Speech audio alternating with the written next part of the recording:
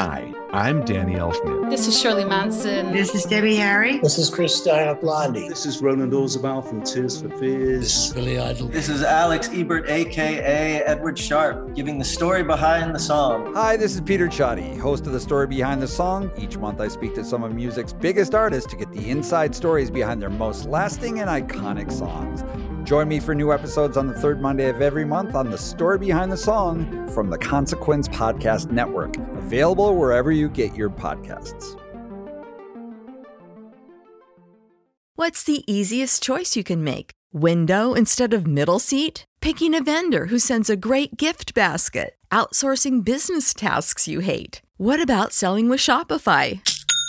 Whether you're selling a little or a lot, Shopify helps you do your thing, however you cha-ching. Shopify is the global commerce platform that helps you sell at every stage of your business. From the launch your online shop stage to the first real-life store stage, all the way to the did we just hit 1 million orders stage? Shopify's there to help you grow. Whether you're selling scented soap or offering outdoor outfits, Shopify helps you sell. Wherever and whatever you're selling, Shopify's got you covered. Sign up for a $1 per month trial period at shopify.com/try. Go to shopify.com/try now to grow your business, no matter what stage you're in. Shopify.com/try.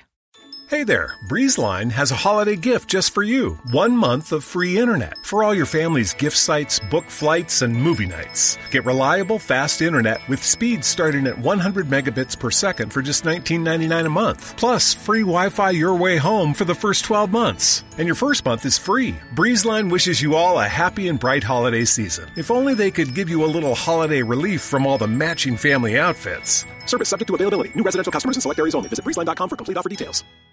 Welcome into episode 245 of the Modern Drummer Podcast with Mike and Mike, and this episode is brought to you by Dream Cymbals. If you're following Dream on social media, you might have seen that they are participating in a fundraiser.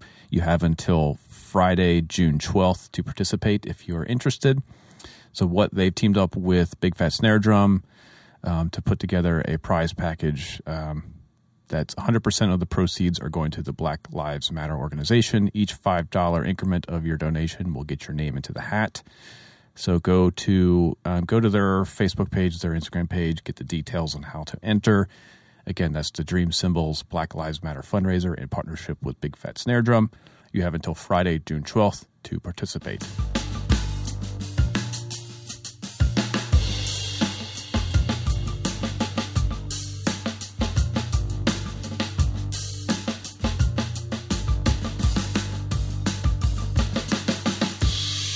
Oh, that was the one. That was the talk before the talk of all time. I had to restart 3 times. Welcome in to episode 245 of the Modern Drummer Podcast. 45. How are you, pal? You doing good? I'm doing all right. For the most part? I'm hydrated. Yeah. I'm dealing with some weird allergies this time of year. I guess pollen is incredibly high, but whatever, man. I ain't going to complain. Whatever. It's beautiful outside. We stopped complaining about the weather 150 episodes ago. We stopped talking about our dogs about 50 episodes ago. People got sick of it. They don't want to know anything about our lives. They just want to know our opinion on drums. Politics. So, yes, please, let's get into that. Who are you going to vote for, Let's get into that. Oh, my goodness. I don't even want to get into that. Because then what if I say, what if I don't vote? Then somebody comes down on me for that. I've gotten to the point now that I keep my mask on all day, sunglasses. And now, did you buy a designer mask? Well, would be one. No, I did not buy one. Did I buy about 15 from different companies? Yes. Of course I did. Are you kidding me, dude? I've got ventilators on some of them. I've got them in gray camo. My mom made a bunch of them. And then I even looked into getting this on a serious note. I looked into getting MikeSlessons.com logoed ones for the camp because, we're going to have the room that I'm in right now. There's going to be 8 of us in here. There's no way to separate us by 6 feet. So we might have to change that because of the laws in California. So we might not be able to all come in here during a jam or a shed or something. Has there been any updates for the state as far as when that type of activity will be allowed? No, not right now. I mean, right now we're in a place where this business is almost considered like a a fitness area, like a small gym, where we can have up to 8 people here, plus our employees, which would just be me and Amber, and everyone has to be 6 feet apart. In the classroom setting, not a problem, but a lot of our stuff has to do with us being in here, recording each other, and then one person is out on the kit. So that kind of stuff might have to change. To be totally transparent, we have considered knocking down some walls and going almost open concept where the entire studio has different sections, but there's no walls dividing it.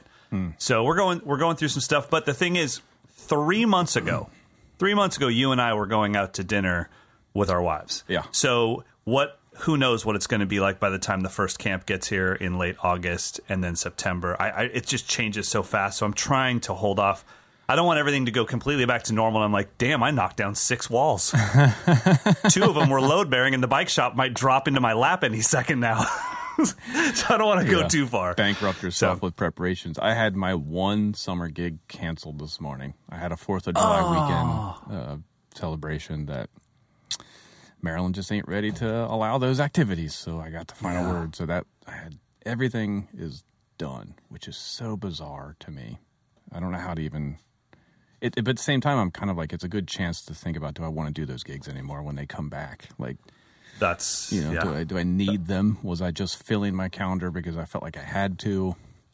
Did it validate? I mean, that's the one thing I think about is the things that I'm doing outside of Mike'sLessons.com. Do I do them because I enjoy doing them, or do I do them because they validate me in some scene of drummers where it's like, well, I'm a touring clinician. And to be honest, I remember Johnny Rabb telling me this like it was yesterday. I said, how do you get into drum festivals? How do I get on those? And he said, I don't know, but once you get on one, you'll be on all of them. And from that moment on, they just keep calling you. He's like, I don't know. It doesn't even matter if you play good or bad. It's just you're in the club. And I don't want to lose that membership. But then I think about what it takes to, especially now. Okay, so I'm going to get on a flight. Let's say this festival's in Spain. The flight, the hotels, everything just for a one-day event, fly all the way back, go get tested for COVID-19 to make sure that my campers know that I'm back in the States, but I've been tested. Like, it's a lot to go through. Yeah, and I have to think, like, am I doing all that just for an Instagram picture of, like, me standing on a stage in Spain to be like, I did it? I mean, yeah. So how padded does your resume need to be to validate your business at this point? That's a serious question that I think any professional is going to have to ask. Like, am I doing this for resume purposes? Is it really fulfilling something? For me, it's like, is that extra $100 on a Friday night, $150 on a Friday night worth just the stress and the restlessness of the weekend? Can I make that money elsewhere?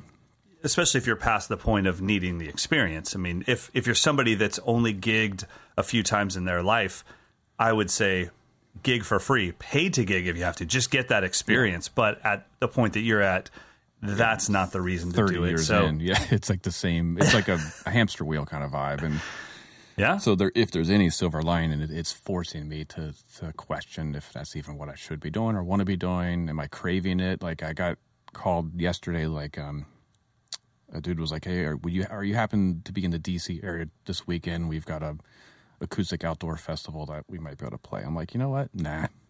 So that was the first time I was just like, nah.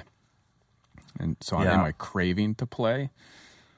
No. But, it's still kind of super sore at the moment. Like, this whole experience is pretty raw. But I don't know. We'll see by the time the summer comes to a close and we get into the fall. I think a lot of us are going to be reconsidering what we're doing. Like, how do we do this healthy? Stay healthy. Yeah. And just, I think, gearing your life and your career towards your own happiness is super important. And that is the thing that I'm going through. Of course, having a professional career as a drummer, I can guarantee 90% of our listeners are like, it would be the same as being a professional athlete. Like, shut up and play ball. And it's like, well, okay, but LeBron's been doing this since he was a child. He's kind of over the fact that he's a professional basketball player. Yeah. It's okay to pull into question your own happiness and your own joy. And so I'm just looking at it as, of course, I'm going to teach drums. But to me, that's why I used to just rebel against that online drum teacher label, because it was like, well, but I did 50 clinics this year, 5 drum festivals. I published a book. Like, I'm an educator. I'm not an online drum teacher. and now I'm having to like zoom out even more and just think, out of those things, what makes me the happiest? Because I want to put everything I have into the things that bring me the most joy. Is that working with people in a small setting like a drum camp, or would it be something that I want to do like festivals? I mean, there's definitely a performance high. I mean, that's my only gigging is a drum festival or a clinic. So yeah, I think we all have a chance to reevaluate. Let me get your thoughts on this. Okay. So just turn off the mics. So there's no more podcast. If you're listening to the podcast, just turn it off for the next 10 minutes. Because there's definitely some people I should be talking to first before I bring it up here. But I was thinking about, and I think this would be very cool for the future of our podcast for sure to talk about. But when people ask me about gear, microphones, drums, cymbals, most of my answers are built obviously off my own experience, a little bit off this podcast because I've learned so much by hosting this with you, but a lot of it is just regurgitated info that I've known my whole life, but I don't even know why I know it. Like when somebody says what's B20, I'm like, bronze, 20% tin, 80% copper, I think, right? But I don't really know. So my thought was, I know that they're going to reschedule the Meinl Drum Festival, and it'll be sometime next year. And so I'm going to go over there, and it's being held at the Meinl Factory. I was thinking about asking Meinl, can I stay for an extra week, throw on the Meinl shirt, and wake up every morning and be at work 9 to 5 in the Meinl Factory every day in a different department? Like just mimic or shadow the lathing guy for an entire day, and the next day shadow the guy that's polishing the cymbals, and then shadow an A&R for an entire week, so that my information that I'm giving to my students and to the listeners of this podcast is based off of experience rather than, I don't know, I've just always known this stuff, but I don't really know it. I just kind of say it. You know what I mean? Yeah. And I wouldn't want it to be a gimmick. I don't want to film it or anything like that. I actually want to go to work. I would love to do it at Audio Technica. I don't know what the hell a microphone does. I have no idea how it works. No clue. I was just putting together a little presentation for this summer online camp. I'm a guest teacher on miking and electronics, and I'm like, I've got to explain a dynamic mic and a condenser mic. I really don't know how to explain it other than dynamic doesn't require electricity and a condenser requires electricity. Beyond that, I don't really care, because all I need to know is a dynamic mic is not going to be as sensitive. Cool. That's all I need to know. That's the practical information, but sure. If I'm going to be a teacher of this knowledge, I should probably say, what exactly is an electret circuit and how does that work? I mean, that's kind of what I'm going through. Is I just want to make sure that if a camper has a question, a good question would be, what does the lathing do? And I'd go, oh, it makes it washier. But I don't really know that. I just say that. I'd actually like to be with a dude at the Meinl Factory and say, okay, let's take this shaped hammered cymbal that hasn't been lathed yet, and let's ruin it. I want you to overlathe the hell out of it. I'll pay for it. It's toast. I'll pay cost. But I don't know what doing it wrong does. You know, somebody like Nicky Moon would be like the guy where it's like, what happens when you do this wrong? Well, that's funny you bring him up, because he and I had a conversation about a week ago. Soon as this lockdown is over, that's the plan. I'm going to go down to his shop and see stage 1. What do? You wash it. You do some initial hammering. You drill out the hole. Stage 2, and just document the whole process, because I saw him take a raw blank and do like a first round of hammering. So I saw like when it goes from just this non-musical oblong, like disc. Strangely disc, like a potato chip of metal. And there was a clear point when he did one final hammer that it was like, whoa, now it's a cymbal. It just, something just kind of fell into place. It was kind of magical and surreal. So we had the conversation. Well, you got to come down and see me do a start to finish a cymbal to really know what it all does. So I'm already kind of in that same thought with cymbals. Yeah, probably I would, like I said, too. I would. There's probably some. I would love to do it. Well, yeah, and I mean, I think that what you did at Sugar is awesome. I mean, I really started thinking about it because I remember when I signed with Audio Technica, they said, "Well, what are you looking for?" And I was like, "Well, I think if I signed with anybody, Shure, Audix, Earthworks, doesn't matter. It's like." Microphones is what I'm looking for. But I said, I'm really looking for somebody to bring me on that can teach me about microphones. Like I still truly do not understand why one mic is $300 and one mic is $3,000. I don't know what's happening. And I mean, obviously I can make assumptions based off my experience, but I would actually like to be there in the factory where they're going, this is why, this piece right here, and this picks up this many, this much more frequency and all. I want to know that stuff. Yeah, or because how much gold versus plastic, that there's like components. Totally. Yeah. That's the thing is I think both of us have put ourselves in a position where they're not going to ask Audio Technica, they're not going to ask Meinl, they're going to ask us. Right.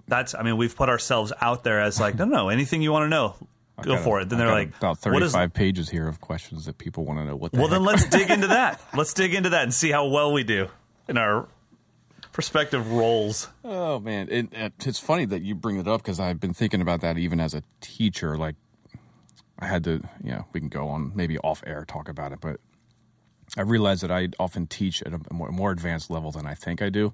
So even if I'm dealing with an adult who I think is a beginner, I'm still kind of putting them 5 years ahead of where they should be. And I'm having to reevaluate everything, even as an educator. What's the chicken? What's the egg? What has to come first? Can you improvise if you can't play a double stroke roll? Like, all these questions are kind of popping up. Totally. Yeah, and I think it just comes down to always having a great anchor onto your past, because that's the role of the teacher, at least from my perspective, is that I have to get in your shoes and remember where I was when I was where you are. Now, you might be 47 and I might have been 11, but I was still feeling physically what you're feeling right now. You're maybe more mentally prepared to handle, or maybe actually an 11-year-old is more mentally prepared to handle the frustration because they just don't even know how frustrating it is. But either way, I have to get in that headspace every time. And that's tough, man. And the social media doesn't make it any easier. Like, hey, I really like this drummer. I'm like, cool, that drummer's been practicing for 47 years straight since they were 4 years old, and they've had the best education in the world. You know that guy's private teacher? Dennis Chambers. Yeah, I kind of want to say the halftime shuffle should be off limits for everyone. Just stop. No one is ready for it. Ash, you've ruined everyone.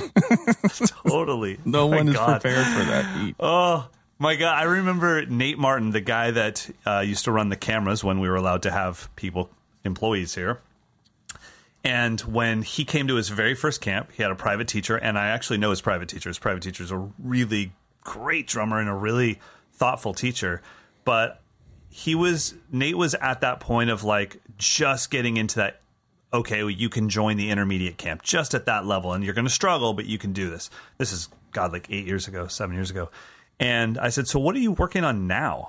And he pulls out this Yellow Jackets tune that is this blistering halftime shuffle. That's also it's that cross between Will Kennedy's 6/8 and a halftime shuffle. Yeah. And I was like, there's Afro-Cuban in there. Yeah. Yeah, I'm like, you can't play a basic groove and a fill, which is fine. But why does your teacher have you working on this? And it was like one of those things where, because the teacher didn't really dig into where you truly are. It was just like, well, my students learn this. And it's like, okay, but you might cause them to quit the instrument because this is just so far beyond where they truly are. Yeah. So, yeah, it can be tough, man. All right, well, let's see how we do with these listener questions. All right, so we're going to try to get through a whole bunch of questions. Hopefully none of these are repeats, but I just printed out everything that I had that wasn't labeled as completed in my folder. So we've got one from Raphael here. If playing a paradiddle as quarter note triplets, which is 2 bars, are you counting each note as triplets, or are you playing a paradiddle at a different tempo? How would you musically approach this? It's a good question. I count it as triplets. I always count the triplet. I count. Yeah, I mean, the sticking wouldn't determine really anything. I guess the only thing that would happen is if you had a pulse going against that with your left foot, and then you were accenting the pair part of the paradiddle, then you would create a bit of a polyrhythm against the pulse. But other than that, no. I mean, eighth notes are eighth notes, whether I play them as paradiddles, paradiddles, or double strokes or inverted paradiddles. So I think I would just keep it. I would focus more, like what Mike said, on the subdivision than I would the sticking. Okay. Yeah, I couldn't think of anything else to add to that other than you have to count it, I think. I don't think a quarter note triplet is something you should ever just wing it and try to feel, because you're going to be too fast. Good luck. Yeah. That was like the only thing I can think of back in school band days where I'd see like the quarter note triplet, and I'm like, oh, it's so spaced out, and there's no reference to, it's like, because they don't put like they don't put an actual quarter note underneath it. Yeah. You know, with like left foot, it's just a quarter note triplet, for 2 bars, and you're like, oh god. And how do the French horns know what this is? Why do they always nail it, and I always rush it? I'm the guy that only studies rhythm. Why am I yelling at you, French horn players? You guys didn't do anything wrong. All right, next one's from Andrew. I would like to know what is the more common practice when hiring a top-notch studio drummer for a session. Is it to bring their own drums or to use the drums that might already be in the studio? For my experience, I think if the studio has drums, I will always start there. Like when I did a couple sessions down in Baltimore, I took stuff, but I didn't use it. So it was like, is this kit sound good? Do we need to change it? That was the first question, because they've already got dialed in, and it's a good kit. Inevitably, it's a good kit. It's probably a Yamaha or something, or a Ludwig. And right. So I would bring snares and cymbals and maybe have a basic kit there if we need it, but I always default to use the studio's gear. That's just me. Yeah, there you go. Okay, this one's from Chris. Can you talk about some of your favorite music drumming books that are not theory books? Recently read Victor Wooten's The Music Lesson, Questlove's Mo Meta Blues, and Kenny Winter's Effortless Mastery. They're all great reads. I'm looking for something else to check out. Oh, man. Does anybody read books anymore? I didn't even know. I just listened. I will say this. I did listen to The Music Lesson because Victor Wooten actually is the one that did the audiobook for it. Yeah. And hearing it in his voice was just awesome. And to hear him playing the little motifs in the background. Yeah, that book's amazing. I just got Chick Corea's book.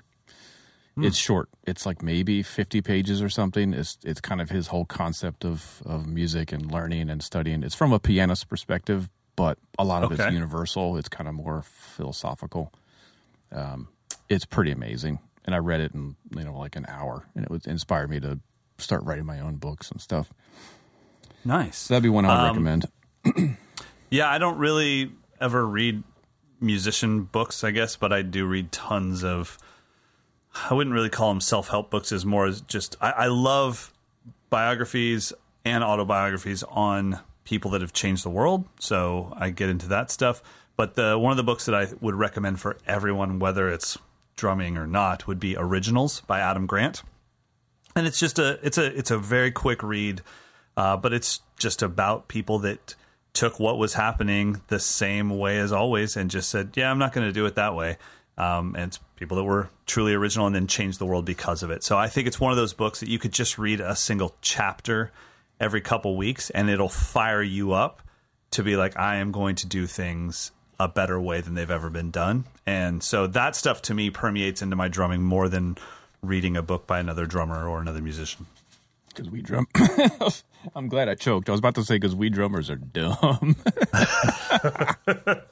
I just, I don't even get into it. All right, so next one's from Caleb. Do you have any tips for practicing teaching? I've done it before the drums and also started teaching my younger brother math since this lockdown and really enjoyed it, but want to try and get better at it. So that's from Caleb. How do you practice teaching? I think the first thing is you have a lot of ways that you can do it without ruining your career. Depending on how massive your Instagram following is or your Facebook following is, I would highly suggest just swiping,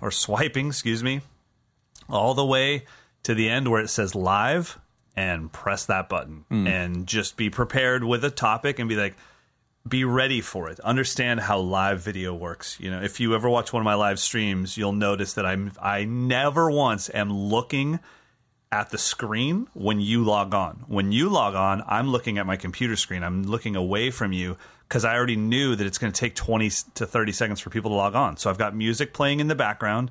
It's usually some sort of music that'll cause people to ask questions like, what band was that? What track was that? And then from that point on, I never look at the camera, I never look at the phone. I only look at the lens. And then I just say, hey guys, what's up? I want to talk to you today about, and from that moment on, you're teaching.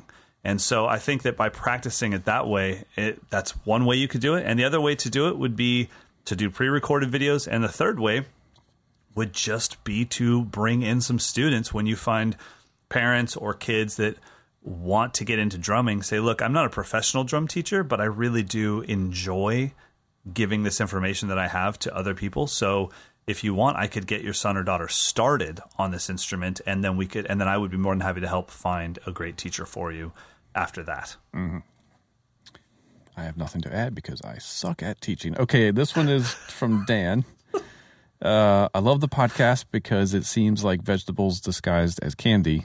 And I'm wondering if you might be able to recommend a book with a similar approach. I'm a gigging drummer, and I've always played purely for fun. I've never taken lessons or worked from a book, so I'd love it if you could point me in the direction of something that is accessible and fun that I can dip in and out of to break me out of the same old grooves and patterns. Well, I think the first thing is, from what you said, my curiosity would be, how good is your reading? Yeah. Because if we recommend a book that's seriously dense in the notation, you're going to check out immediately. Let's just go into this assuming that that Dan's reading is decent enough to get through. I would say, to me, a candy book would be Advanced Concepts by Kim Plainfield. It's all candy for an advanced drummer. It's never like, let me teach you the samba and then give you, it just starts at, here's my coolest variation that I ever came up with. But you have to know the samba to enjoy his variation. So I would say that's a pure candy book. I think syncopation and stick control can be those, but really Future Sounds is the one that always sticks out to me as like, they're kind of monotonous, and then all of a sudden this moment happens where you're like, oh my God, I'm actually playing this stuff and it sounds really cool. So Future Sounds would probably be my pick. What about you, bud? I would pick like something that's maybe more a transcription book or a beat book, like the Breakbeat Bible, or some of Jim Payne's writings on just funk beats, or the Zorro R&B Commandments of R&B drumming, or something it's got some history, it's got some transcriptions, it's got some technical stuff that's organized that way. So you're still learning songs, you're still learning music, but it might have a topic that you've never tried before. All right. Questions are getting put on hold because I have a question for you that I can't believe we've never discussed this. Okay. We are 200 plus episodes deep, and we have never discussed Alan Dawson's Rudimental Ritual. At least I don't think we have. Okay. Now, the book that comes from wasn't written by Alan Dawson, correct? The probably the one that's readily available was written by John Ramsey, his student. Right. Okay. Yeah. So how about, let's not, I don't want to go negative and be like, what do you think about that book? But what do you think about that book? I mean, I remember somebody bringing that up to me not that long ago, maybe 10 years ago, where they were like, well, what do you do with the Rudimental Ritual? And I was like, I have no idea what you're talking about. I don't know what that is. And then, so I had to get the book and everything. And I was like, wow, this is a very thorough thing. But most of us kind of land on that stuff anyways. At some point, you're like, I can do Swiss triplets. Can I do them over a samba?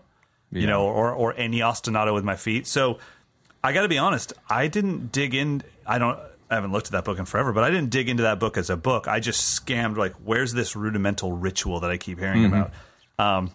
Is that book like a great method book, or is it a method book? I don't know what it is other than the rudimental ritual. Yeah, that's part of a different book. That's like the Alan Dawson method of teaching. That's just part of it. Okay.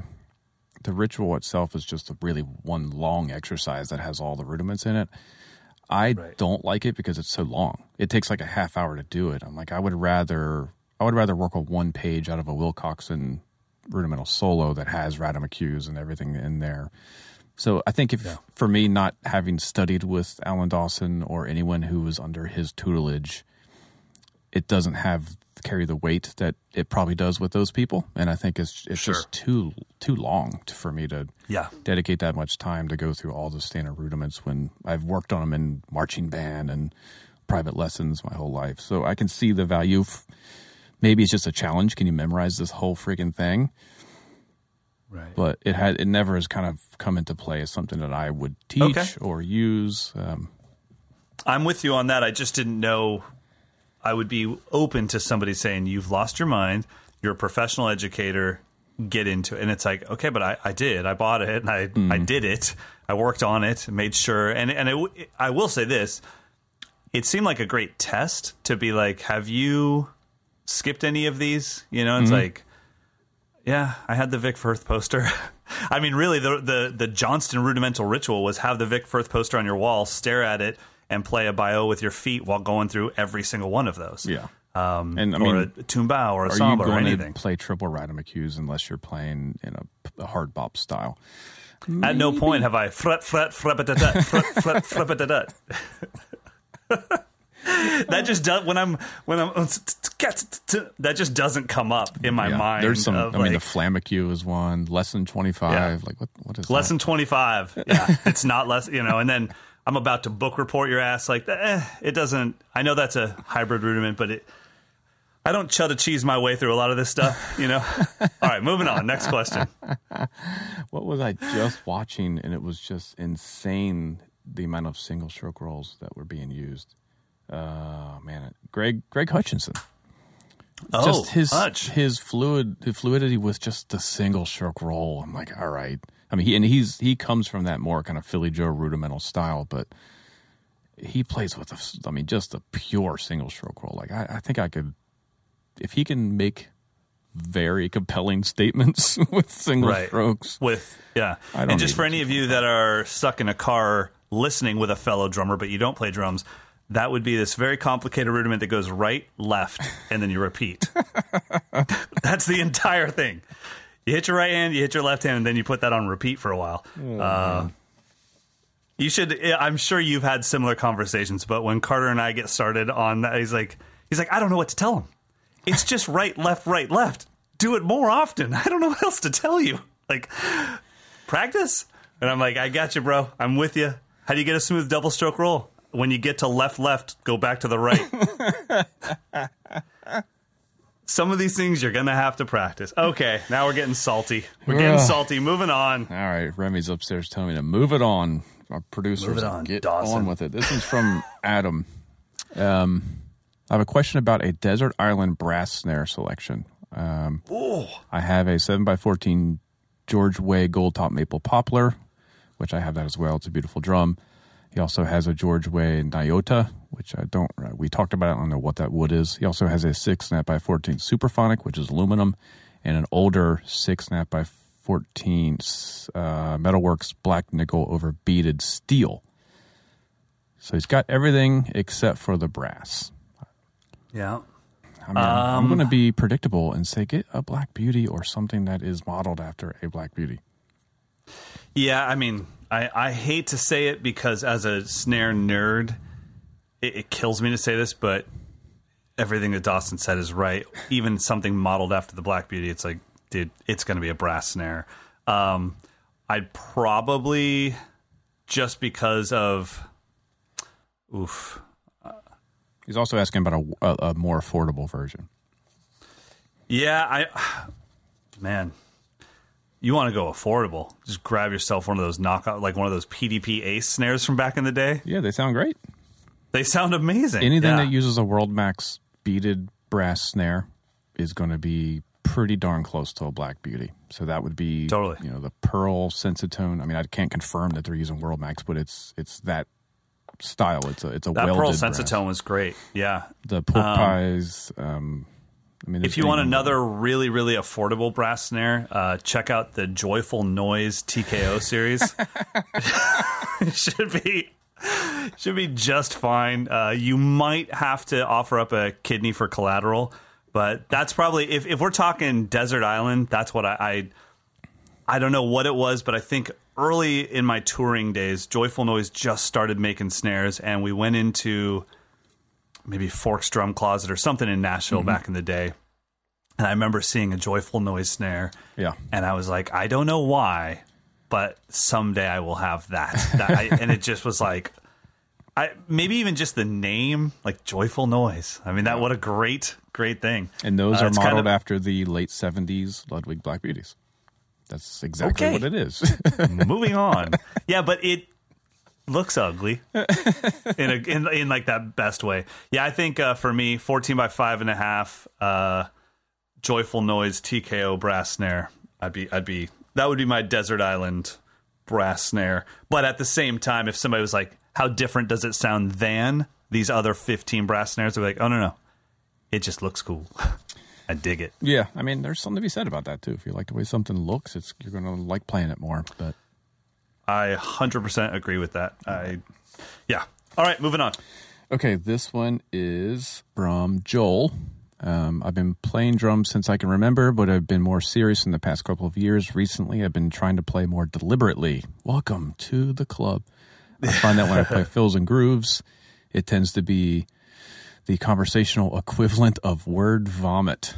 This approach has served me well up to this point, but I haven't gotten any complaints when jamming and playing. So I assume it's musical enough, but I would really like to start playing more controlled and deliberate. Any suggestions on a starting point for this? I could go on for hours, so I'll let you go first, because this is almost everything that I teach. Well, I'll just give a suggestion and then let you go.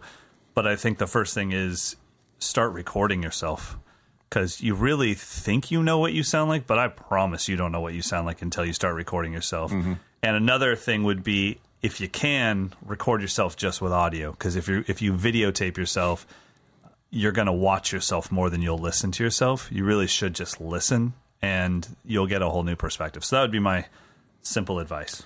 I'll just give you one tip. Sing it before you play it. Because I think I know I've said this a million times, but as drummers, we don't have to be mentally engaged in order to play the instrument. We don't have to use anything other than our wrists and ankles to play the instrument. So you can just spaz out, and it'll still work. If you have an oboe in your mouth, you can't just spaz out and have a perfectly in tune C. You've got to hear the note in your brain. You've got to make the embouchure get the right tension. You've got to blow with air. You've got to listen to the sound that's coming out of your instrument. You've got to adjust the intonation until you get the right note. How do you do that on the drum set? For me, sing it, play it. Sing it, play it. Sing it while you play it, and see where are my limbs doing more than what I'm actually singing. Remove all that crap. Remove your diddles. Remove all that stuff. Sing it, play it. Only add extra stuff to your playing if you can sing it. For a while, just try that. That seems to help me remove all the fluff. It's helped some students remove all the fluff. Totally. It gets you mentally engaged. Benny had a great exercise on his first DVD that was, Benny's first DVD still blows my mind, because it just keeps going and going and going, and each little chunk of it could have been its own DVD. But there's some practice tips in there that I thought were really valuable, and one of them that, until I saw that DVD, I hadn't seen this before, which was just this 1 or 2 bar improv and repeat. So play something for 1 bar and then repeat it note for note. Mm-hmm. Now, first couple times, it'll be easy because you'll do some easy stuff. But eventually, you start actually truly improvising in the moment. But if you don't pay attention, if you didn't mean what you just said, you won't be able to repeat it at all. Yeah. And I promise, improvising for 2 full bars and then repeating that note for note is damn near impossible.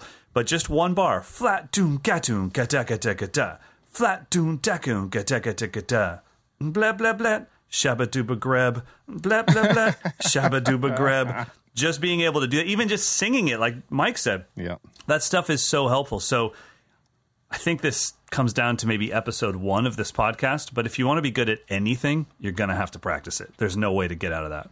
All right, next one is from Huge Beats. We might have answered this one before, but it's probably worth it again. Looking to get my beats smaller. I've heard Johnston talk about how he can do this when he maintains a normal conversation. I'm actually a pretty quiet player to begin with, but would like to develop this skill more, basically because he's referencing his favorite recordings where the drums are noticeably very quiet. I've tried lighter sticks, but they don't feel the same. I've tried hitting softer, but my touch seems tenuous. Is this just a matter of decades of playing, or anything specific that I can practice to develop this skill? Well, I'll go first just because I went through this probably more recently than Mike had. For me, it was seeing drummers in person, especially going to our closest jazz club, Yoshi's, and I remember seeing Willie Jones III play with Roy Hargrove, and I was literally feet away from his kit, and at no point did I think about earplugs at all. I mean, I was so close to his bass drum, inches away and they're on a stage and I'm sitting down at a table, so literally my ear is at his bass drum level, and it was just But he was playing with pure fire. I mean, the dude was going bananas, and I was sitting right there just going like, cool, I'm sitting here, and he's playing the same drum set, and it was the house kit, Yamaha, like you said, Yamaha Maple Custom, that they probably ordered from Weckl, because Wex was like, well, I can't come to your club until you get that kit. So they still have it there, and I remember just thinking, wow, I really want that. Then I started teaching with Mark, started teaching with Carter, and they all had this same thing where I could sit right next to him and listen to him. The biggest thing is I had to get rid of my in-ears for a good deal of my practice time. My in-ears were completely tricking me, and it's funny. You can make an acoustic kit become an electric kit very quick by having good mics, good preamps, good mixing, and in-ears. Yeah. And all of a sudden, I'm listening technically to a sample. Yeah. And if it's too loud, just turn it down, but keep hitting harder and harder. Yeah. And so I had to take those out, and that was the big thing. That was such a big thing, and trying to, year by year, seeing how much less can I get my campers to stop blinking, because they were just constantly blinking every time I hit my snare. And I was like, oh, wow, they're trying so hard to look interested, but they just really want to put their hands up to their ears and plug their ears. And so, yeah, I think it's just like we were saying in the last one, you got to pay attention to it. But there was no trick. And the one thing I wouldn't do is change my sticks. I want my sticks to feel comfortable in my hands at all times. My sticks make no noise. My drum set makes no noise. I make the noise by hitting the sticks onto the drum set. Yeah, I mean, unless you're using like a big old like 2B with a round tip or something. Totally. But anything the 5A, 5B, 7A world is going to be appropriate. Right. Two things I would think of. One, nothing beats experience when you're actually playing with other musicians in environments that require you to play quietly. Because you can't manufacture it. If you're playing in a loud dining room with an acoustic pianist and an upright bassist, and you're playing like fast bebop, you had to figure it out. So trial by fire is definitely a big part of it. And then technically, for me, it's all about stick heights. I don't want to change my stroke to make it a slower, wimpier stroke in order to play quieter. Yeah. I still maintain full velocity strokes, just not lifting the sticks off the instrument more than a couple inches. And then that allows me to play with intensity and intent and deliberateness and get a full sound and not feeling like I'm having to like flick the instrument because I can't control those heights. Or the opposite, which is you don't want to have this full stroke and then back it down velocity-wise on the way down. Yeah. Like, oh, dear God. Oh, I'm so sorry. Oh, please don't be loud. So we don't want that. I will say the last thing, because I know just in today's day and age, we want these like little tricks. Like just give me the hack. What's the life hack to playing quietly? The one hack that I did find helped a lot of my campers and my students was forcing them to play a song that they would normally play, but I put the iPhone or whatever phone you have on the floor tom and didn't plug it into anything. So the speaker was just the phone sitting on the floor tom, and then they had to play drums to it, and they had to keep bringing their volume down because I'm like, dude, the phone's maxed out. It won't go any louder. You need to play. And that's what it's like. And, we talked about the trial by fire thing. Think about the drummers I just mentioned, Willie Jones III, Mark Juliana, and Carter McLean. Like, where do you think they got it? Yeah. Like, from doing exactly what you said on the gig. Yeah. So for me, my gig is campers sitting 4 feet in front of my kit, and I'm trying to make them stop blinking. So I'm like, oh, God, I'm going to cause a seizure with the snare drum. Hope that helps. This one is from, it's not signed. It just says Flash. This is from Flash. What is better? Wait a minute. A good... This is Barry Allen. Barry Allen's writing us. I guess. You know he messed with the Speed Force this season? He threw off the whole thing, and now he's trying to remanufacture the Speed Force with the help of Cisco. And Barry Allen, if you're listening, I just want you to know that we're all in your corner. I know that Crisis was tough, and you lost the Arrow. Oliver Queen has died. What the hell are you talking about? Oh, you don't watch all the DC shows? Oh, I'm sorry. I thought you were in some like Silicon Valley. No, I'm talking about Barry Allen, The Flash. He messed with the Speed Force during Crisis this year. And I guarantee that I'm going to get 6 signups today because some nerds are going to be like, yes, one person gets it and watches these horrible TV shows with me. I got your back, nerds. I'm with you. Back to adult life here. This is from Flash. Barry Allen. What is better, a good audio interface or good microphones? I'm looking at investing into one of these products, and I'm not sure what to get. Oh, my God. Could this be one of our fights? Is this a practice pads are stupid? I don't know how we're going to land on this because I have mine's kind of a punt. But all right, what do you got? Okay, microphones. We have to define good because an SM57 is good, and you should have an SM57, and it's going to cost you $79.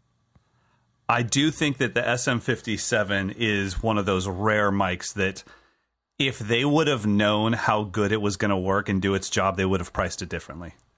At some point, a CEO of Shure is like, you sure we can't just triple the price? Because it's one of the most valuable mics ever produced. And they're like, we kind of set a precedent with it. We're going to have to stick with the whole 79 thing. Yeah, I don't know. I mean, as far as the interface, that needs to be good too, because it needs to do its job well. But as far as noticeable sound difference, when I think about good and bad mics, I'm thinking like where you get that plastic case that has 26 mics in it for $150.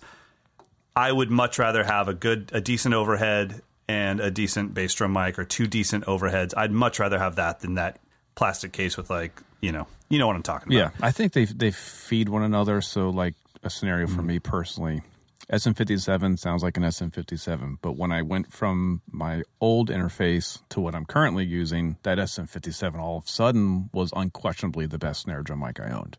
Whereas before, I was like, I don't know if I really love this mic. So the only thing that changed was the interface. So it still sounded good on both, but it was a noticeable difference when I went to the professional level interface. But okay, can I ask you this real quick? Yep.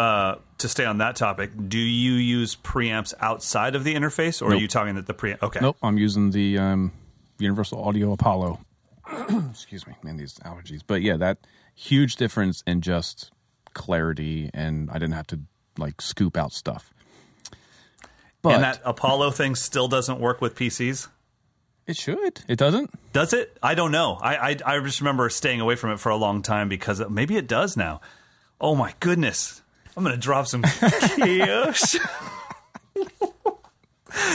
But you can get good sounds with anything because it comes down... a good mic and a good interface is going to be just easier to work with. You can still get a cheap mic and a cheap interface to sound good. You're just going to have to work harder. I got to say, too, that the room probably has more to do with it than either of those two things, and so does the person on the kit, because I've had some students replicate my exact settings with my exact mics, and maybe they didn't have the same interface, but I mean, it didn't even remotely sound like the mix that I got on my kit in my room with the way that I play. And I got to say, if you had the worst setup possible, but if Shannon Forrest sat down, it would probably sound really good. Some people just know how to play drums and make them do what they need to do. So a lot of it comes down to that. But as far as what you're going to invest in, I would think of it like this. You're going to invest in both over time. So whichever one's frustrating you the most, get that one now, and you'll get the others later. All right, so we got one from Caleb. I've been thinking about getting a bop kit just for fun and for smaller gigs. And his almost 5-year-old daughter wants to learn, so it's his excuse for getting a bop kit. There you go. I was looking at the PDP New Yorker and the PDP Concept Maple. Would you recommend one of these or something else, preferably under $600? Before you jump in, I just saw the new Gretsch Catalina finish. It's like the vintage yellow swirl or something. Yeah. It's like the finish that people want on real like vintage kits. So I still favor the Gretsch Catalina, but I remember seeing these Concept Maple and New Yorker at NAMM, and that stuff is stellar too. Yeah, I would go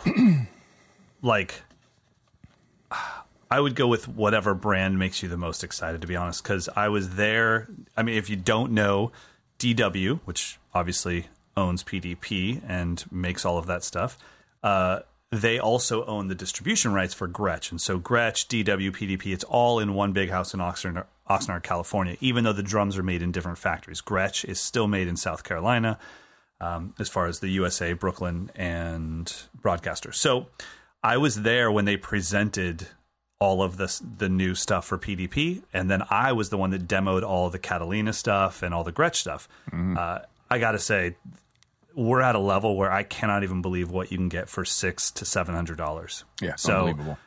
The PDP stuff, Dave Elich played it. It all sounded great. I was lucky enough to demo the Catalina stuff. It was mind-blowing. They had a new 24, 13, 16, 18 with wood hoops in the Catalina that I was like, oh my God, this is incredible. Yeah, I'm looking at that kit right now in yellow satin flame. Yes, that is... I mean, you could convince me that's from the 50s. And you could convince me it's a USA custom. Yeah.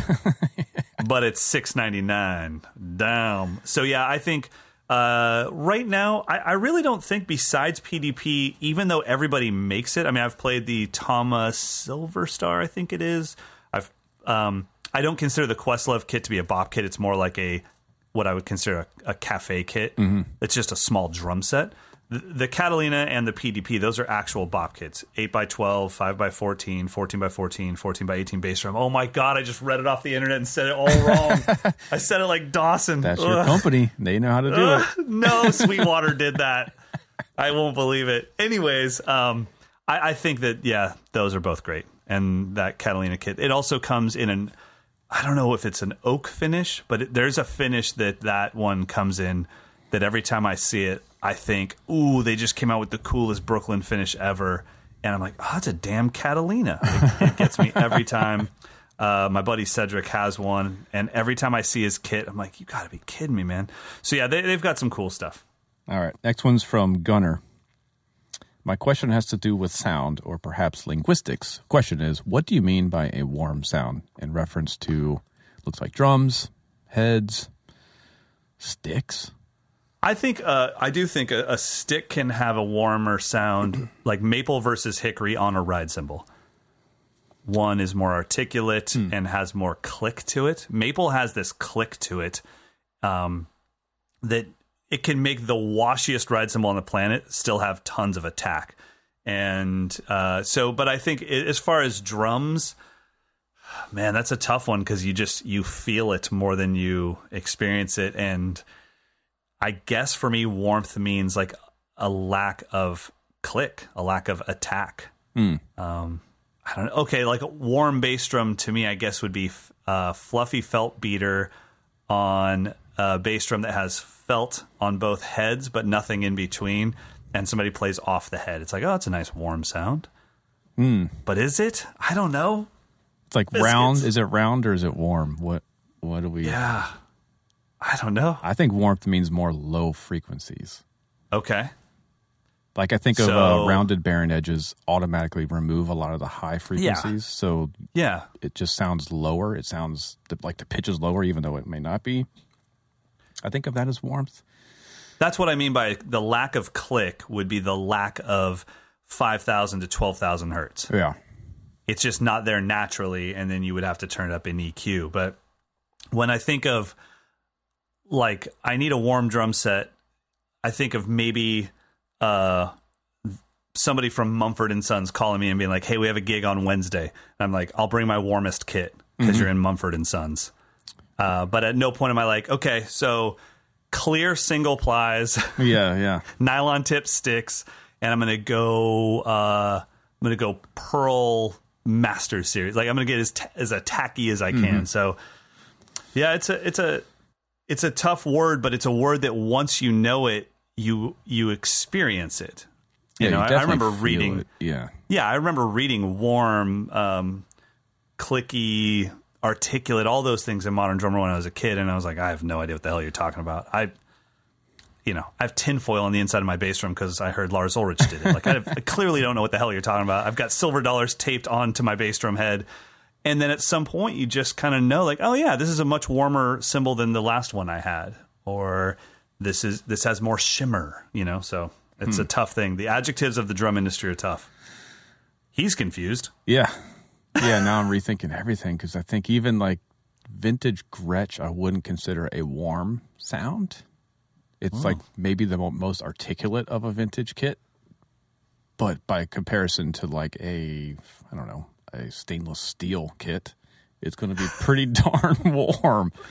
But also, doesn't that have to do with the tuning? I mean, if I brought it down, put a gel on each head, then it's warmer. But see, the gel for me makes it warmer because it's removing those high frequencies. That that's how I think of it. Warmth means less high frequencies. So clear ambassadors, wide open, tuned kind of high on any drum is going to be not warm. But it's the definitely opposite not of it? cool. I was going to say it's not cool. It's a word that stands on its own. It's bright. It's bright. It's bright and clicky and attacky and articulate. And yeah. Warm that's sucks. a tough Let's one. not use that one anymore. Okay, warm just got obliterated from the podcast. Because there's no opposite. You can't have one without the other. That's true. What's the opposite of warmth? Cold? That drum sounds cold. I mean, I guess no. Moving on. Okay. Let's do one more. All right. Okay. This is a be heated. This is from Luke. Just finished high school, and I'm thinking about going to a conservatory to study drums, and with the aim of playing drums full time. It's a 2-part question. What is your opinion of studying music in college? And do you think it's a good idea when wanting to pursue the drums as a full-time career? Okay. It's heated. So it is. And we have college grad Dawson versus... I got a master's degree in music, dude. I've got D- in everything besides PE. So, yeah. Let's see. Well, okay. I'm just going to stick with what I've always felt, which is probably the biggest benefit career-wise of going to music school is the people you meet while you're there.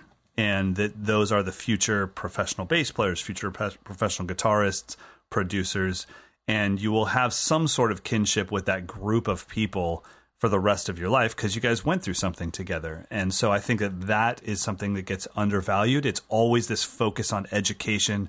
I heard Ed Soph teaches here, and then this guy's teaching there, and Jimmy Brantley's over there. And it's like, that's amazing. It's great to study with the masters. But when all that's over, you'll still know the people that played the other instruments there that you were forced to be in combos with and ensembles with. And I think that's probably the thing that I find the most valuable about all of that. I also think that you can surpass all of that if you are playing in your local scene and playing with musicians that are far superior to you and they're causing you to grow. I don't know. What do you think, buddy? I mean, you went through it. And I teach on a collegiate level, and I'm definitely... When I went to college, it didn't cost that much money. It was still expensive, but I was lucky to get a scholarship, so I didn't have to take any loans or anything. You really have to weigh the financial strain that it's going to put on you potentially for 20 years of your adult life. Yeah. Do you want to be paying off a loan when you're in your 40s for a degree? And what is that degree going to give you? Do you want to teach? Do you want to teach public education? You have to have a degree. You have to have certification, so there's no questions asked. You want to teach on a collegiate level? Unless you have a career that is of a world-class level, you're going to need a master's degree, probably a doctorate, to even get an interview for a gig. Beyond that, if you just want to perform, and remember that the money that you're going to make playing drums is not going to be enough to cover your loan if you have to pay a loan back, that's a serious question you have to ask yourself. I would suggest a year, move to the biggest music scene near you, just see how you stack up, and then reassess. Do you need that situation where you're just surrounded by academia and challenged with classes, or can you just thrive going to your scene? Yeah. I think it so comes down to the individual. Like you said, I mean, some people really need that structure, and some people will never practice on that level without being forced to do it and being surrounded by other people that are doing it. I think the other thing that comes into this, just like Mike said, as soon as you said move to the biggest scene you can, the first thing that popped in my mind is you better work on your social skills. Yep. Because no matter how good you are at the drums, if you can't socialize, it's just not going to happen. Like, that's the only way. How are you going to break into the Nashville music scene when you can't socialize. Like, no one's drumming is that good where they're like, oh man, Bobby Schmeckenmeyer just moved to town. He's 17 and boy, can he play. Like, that's never going to happen. No. So it's going to be you going out to the clubs every night, meeting people, shaking hands, maybe not shaking hands right now. But it'll be that. So I think that that's going to be something that's extremely important moving forward too. Yeah. You've got to take lessons. I mean, now's a good chance, especially currently, hit up your favorite drummer on earth and see if they will give you a lesson to just assess where am I at in comparison to where your hero thinks I need to be in order to do what they do. Get that, if you find the right person who will give you that info, that could kind of set you up like, wow, I'm almost at that point, or I'm 10 years away from where I need to be. I need to go full hog into it. I was literally just thinking about what it's like to be like a 17-year-old drummer and hit up Hutch and be like, would you mind giving me an honest assessment? And he'd be like, I don't know how to not give you an honest. It's all I can do, but you're not ready for it because I'm going to tell you the truth. Well, stare straight. You have to go to the ones who are really working. Like, there's some of us who teach for fun, and therefore we're going to be a little bit more polite and courteous. But someone who's like, oh, you really want to do this? Well, this is really what you need to do. I think you need someone who's going to be 100% honest. Like, dude, you have a long way to go. Or if you just did this, this, and this, or yes, you should go to school and study with someone, or no, you should just move somewhere and start working, or come take lessons. I think that's a great thing. I don't think it's an automatic go to college anymore. I think you have to, especially with just the expense of it, you really have to. I mean, I barely had to take any loans out for my graduate degree, and it still took me until I was 35 to pay the freaking thing off. Wow. That's a heavy burden that we don't think about when you're 17, 18 years old. Well, and I mean, we do hope that if you get a degree in music that you end up becoming a professional musician. But what if you're still paying that degree off at 35 and you aren't a musician anymore because you gave up on it, which, that's very likely to happen. So I think I actually really like your last piece of advice the most. I think the most important thing would be to find somebody that will be honest with you. They're not giving you a drum lesson. They're giving you a career assessment of where you are right now. And I would pick somebody that currently has the career you want. Don't just pick somebody that's good. Everyone's good. But even when you think about your most favorite drummer in the world, the person you think that is the most killing drummer in the world, then dig in and be like, wait, what have they actually done? There are some drummers that have quite a bit of fame, if you want to call it that haven't done anything as far as drumming. And I'll be the first to admit, when was my last professional gig? I don't know, in the freaking early 2000s. But I'm not a professional. In my mind, I'm not a professional drummer. I'm a professional educator. So I would find somebody where it's like, okay, Shannon Forrest just keeps coming to mind because I know you like him so much. But I just think like, no, you could just go back a month and a half and find him on an album that's at the top of the charts. So if that's what you want, there you go. If you want somebody that's constantly touring with constant different acts, then maybe you find that person. Good luck, though. Don't let it. Don't let this reality kill the dream. So if you want to go for it, go for it. Absolutely. Well, are we done? What are we at here? Is it pick of the week time? I think so. Yeah, we are at the hour. We're at the hour mark. So my pick of the week. So funny when we got onto that bop kit thing. I just couldn't stop scrolling through kits and. It done messed me up for a while. I've got like a Renown 3-piece shell pack on here. Got snares that I didn't even know Gretsch made. New finishes. So my pick of the week. My pick of the week is very simple. It's just a food thing. I know that for any of you that are trying your best, especially in these Corona times, to have healthy food, it can be a little bit tough. And then if you try to do something like, I'm going to be vegan, then you realize like, well, you don't know how to cook vegan. So vegan and vegetarian sucks when all you know is like, I don't know, you just make vegetables. It's like, well, there are recipes. I can tell you right now, I'm not that guy. I don't know how to cook with ingredients and recipes and all that stuff. So for a long time, Amber and I have been doing food delivery services that come all pre-made for you. You don't have to do anything. I've tried Freshly. I've tried Metabolic Meals. I've tried Factor 35. The one that I found that I like the most and that is the most affordable I'm going to throw this out there. I didn't know it was vegetarian. I just found it and started ordering stuff. And then I was like, God, there's not a lot of meat options here. And I still do eat fish and a little bit of poultry. And then I was like, oh, it's a vegan website. So anyways, it's called Daily Harvest, and the meals are incredible. You can get flatbreads with cauliflower crust. You can get lots of bowls. You can get different soups. You can get different oat bowls for breakfast. And you can get smoothies. So the smoothies are pretty incredible. You just throw it in the blender with a little bit of almond milk or juice if you want, and then you're good to go. But the nutrition is kind of out of this world. It comes frozen, so you just throw them in your freezer. And like I said, compared to the other companies I've used, it's really quite affordable. I have no association with them whatsoever. I don't have a discount code to give you. But it's Amber and I always joke when you pull off the top of this thing that's in a nice recyclable cardboard bowl. We always call it, we're like, damn, it's another bowl of health. It's just vegetables stacked to the top, but they season it so it actually, you don't feel like you're trying to be healthy. That's all I'll say. So I've been using it for about, I think we're on like our 4th delivery, so about a month now.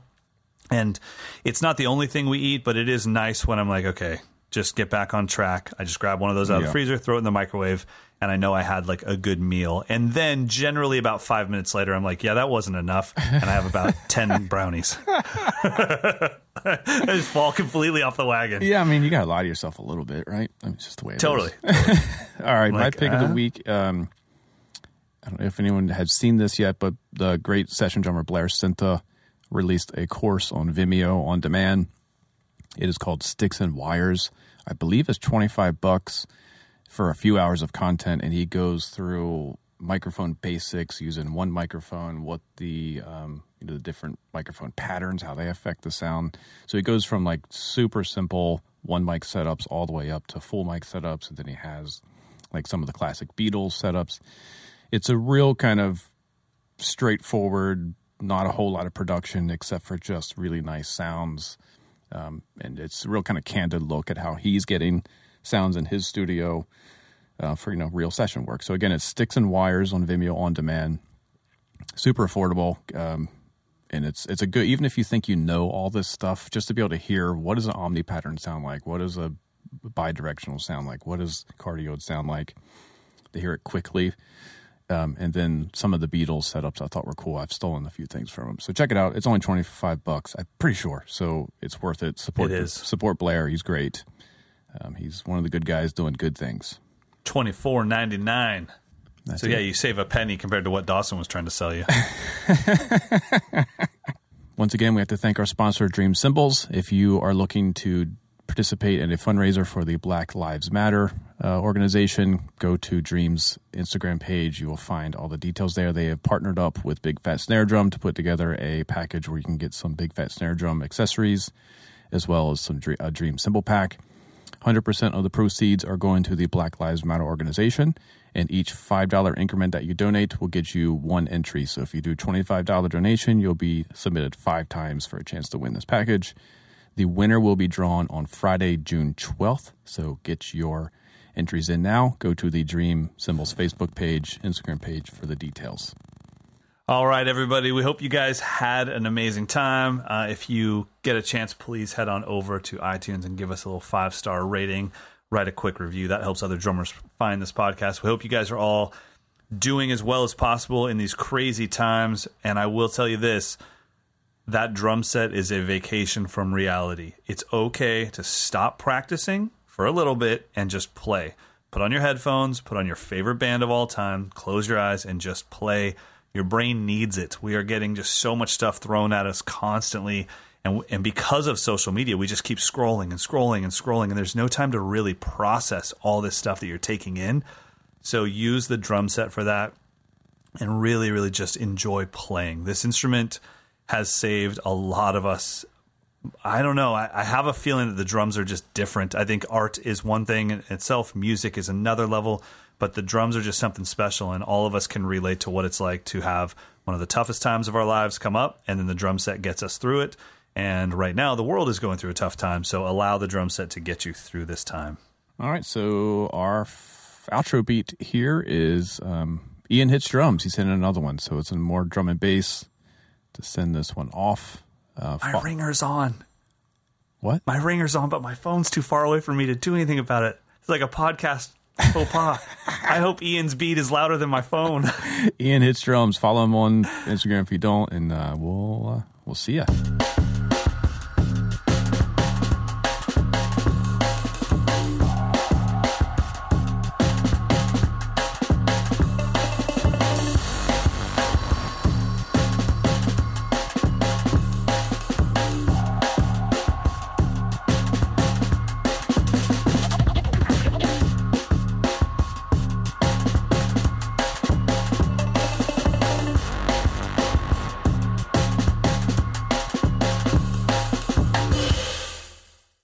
This is the story of the one. As head of maintenance at a concert hall, he knows the show must always go on. That's why he works behind the scenes, ensuring every light is working, the HVAC is humming, and his facility shines. With Grainger's supplies and solutions for every challenge he faces, plus 24/7 customer support, his venue never misses a beat.